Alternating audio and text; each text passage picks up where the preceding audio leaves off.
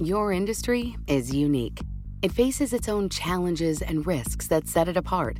That means choosing just any insurance company just won't cut it. At The Hartford, we take pride in knowing the ins and outs of your industry and help provide solutions that suit how you do business. From liability and property insurance to workers' comp and more.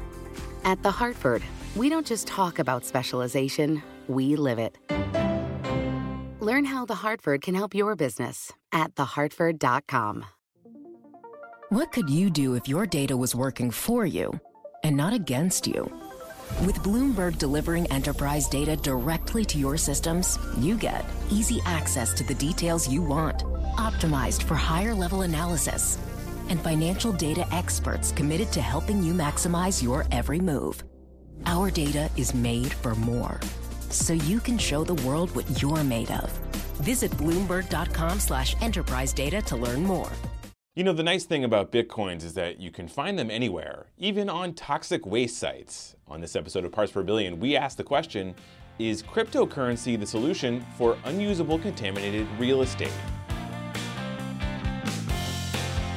Hello again, and welcome back to Parts Per Billion, the policy podcast from Bloomberg Environment. I'm your host, David Schultz. As we've discussed in the past, there are a lot of sites around the country that are, for one reason or another, too polluted to use. Many of these are in the EPA's Superfund program, where companies that did the polluting contribute money, sometimes, to clean up the sites. But these cleanups can be long, difficult, and costly, and a lot of times you can only restore the land so much. You can't always reuse a Superfund site for a home or a business, for reasons that involve both safety and marketability. So now we turn to the question of this episode. What can you put on a piece of land when you can't put people on it? Sylvia Carignan has the answer. Computers. Sylvia is our reporter here who covers the Superfund program, and she just did a story on a company that wants to take a contaminated site in upstate New York and use it for a server farm that would mine Bitcoins. Yes, Bitcoins, that weird form of currency you've been hearing so much about. I'll admit, before I talked to Sylvia, I didn't totally understand what Bitcoins really were, and I definitely didn't understand blockchain, the supposedly revolutionary technology that powers these coins, or should I say, coins, and you can't see this right now, but I'm doing those air quote things. So to clear up my confusion, I asked Sylvia to break it all down for me. So a Bitcoin is a type of digital currency, and you can use it to buy things or you can hold on to it as an investment.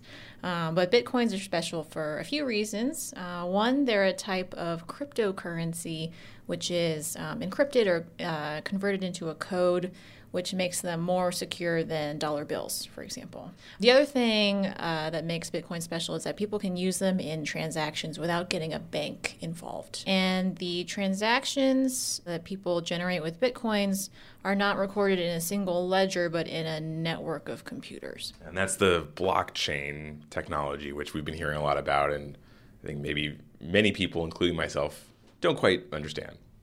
So that does add to their security because where credit card transactions are typically recorded in a single location that your bank holds on to, and hackers would just have to access your bank or your account to see that, Bitcoin transactions don't have a single ledger. They're distributed across all those computers that are in the system. So it's like digital cash that's very difficult to steal. But for our purposes today, what we're interested in is how to mine Bitcoins.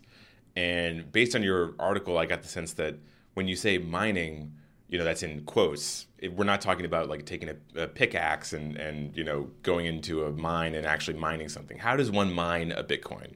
There's no shovels. You don't have to build any tunnels or anything like that. But in the mining process, computers validate the transactions that people have made with Bitcoins, and the computers doing that mining are rewarded with newly created Bitcoins. So they do that in exchange for that validation service.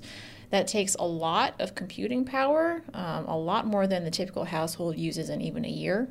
So Bitcoin mines are usually just banks of hundreds or more computer servers that can run these validations very quickly and mine more Bitcoins. And it sounds like, according to your story, people are looking for places to put these, huge server farms that are just doing nothing but, making computations and mining Bitcoin. And someone had the bright idea to say, hey, why don't we put these Bitcoin mining operations on a Superfund site? Yeah, it's a very interesting idea. There's a site in a town called Messina, New York, and it used to belong to General Motors. It's on Chevrolet Road. That's kind of a dead giveaway. There's not much at the site right now, except for some concrete pads sort of left over from the operations there. There's a trust that owns the site that's working on cleaning up some of the environmental contamination. It sounds like Superfund sites might be kind of ideal for Bitcoining operations because a lot of them are, in isolated areas. The real estate is, pretty cheap. It doesn't get much cheaper than a contaminated, toxic Superfund site.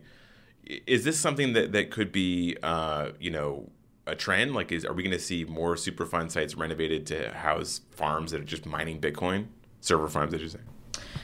So it depends on the site. Each Superfund site is sort of its own special little snowflake. But what makes this particular site ideal for Bitcoin mining is a couple things. One is the cooler weather in upstate New York, and two is the hydroelectric dam down the road. So why does the weather matter? The weather helps because computers generate a lot of heat while they're running and they need to be cooled down. If you can just open the windows as opposed to running, air conditioning, it's going to be a little bit cheaper to run that Bitcoin mine. Sounds great, right? Let's bring in the robot miners and convert all these sites across the country. Well, not so fast. Sylvia says there are a few mitigating factors that make this site not as ideal as it might seem. And we will get to that, but first I wanted to remind you about our hashtag. If you want to reach out to us on Twitter or Facebook or whatever, use the hashtag PartsPerB. We can answer your questions, listen to your comments or complaints, or just chat. Remember that hashtag is PartsPerB. Once again, that's PartsPerB.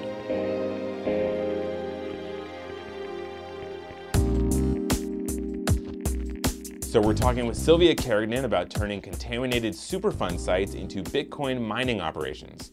Sylvia was telling us that this site in upstate New York seems ideal for Bitcoin mining because it's in a cold climate and there's a big hydroelectric dam nearby. The hydroelectric dam helps because it provides low-cost energy, but some Bitcoin mining companies have already tried to set up shop, and one of the state's small town kind of got fed up that the companies were sucking up all their power and driving up their electricity bills.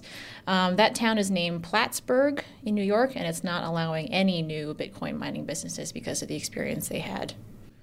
So that's a problem. Another problem that you mentioned is something that's really important, which is that this is a Superfund site. Bitcoin mining operations don't require a lot of people. It's just a bunch of computers sort of whirring away. But some people do need to go there to do basic stuff like maintenance and cleaning the building. Is it going to be safe for them to go there? That really is up to the company that builds a Bitcoin mining operation. Just because it is kind of remote, that means they don't have to build a big parking lot for a bunch of workers to be able to commute to and from there. That's sort of one of the benefits. But it is remote, and that's kind of what they like about it. It's remote, which is good, but it's also remote, which is bad because then it's harder to hire people to go there to do the things that you need them to do. It could be. Yeah, that's true. So overall, it sounds like there are some, issues around this, to put it mildly, issues around this site to turn it into a Bitcoin mining operation. But overall, this is a really interesting idea of taking this contaminated land and just sort of turning it into a big server farm. Is this the future of Superfund?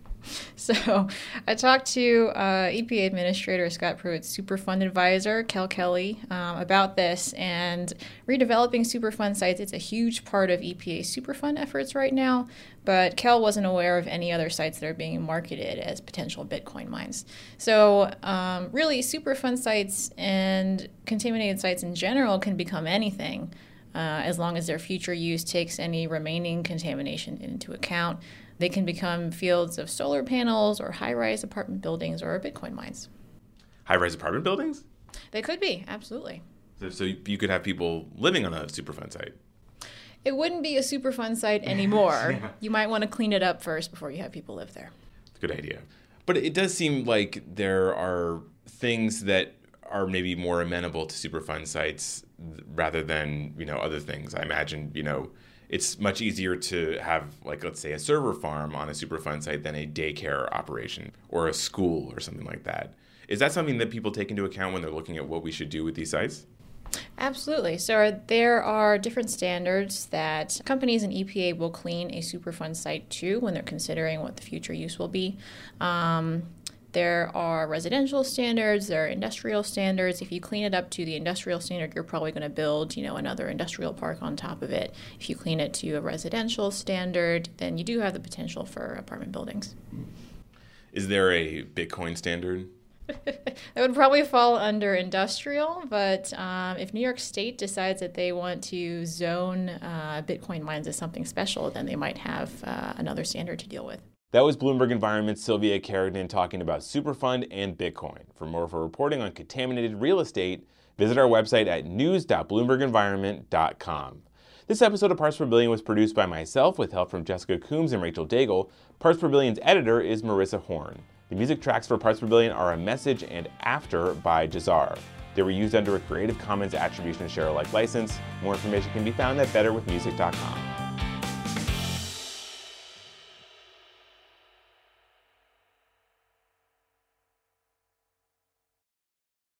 Your industry is unique. It faces its own challenges and risks that set it apart. That means choosing just any insurance company just won't cut it.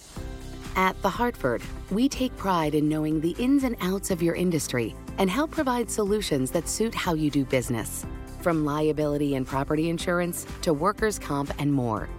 At The Hartford, we don't just talk about specialization, we live it. Learn how The Hartford can help your business at thehartford.com. Collaborate for a greener future at the Bloomberg Green Festival, a groundbreaking celebration of the thinkers, doers, and innovators leading the way. From design and culture to technology, science, and entertainment. Hear from inspirational speakers and immerse yourself in climate solutions. July 10th through 13th in Seattle. Title sponsor, Amazon. Official airline, Alaska Airlines. Get 20% off using promo code RADIO20 at BloombergLive.com/Green Festival.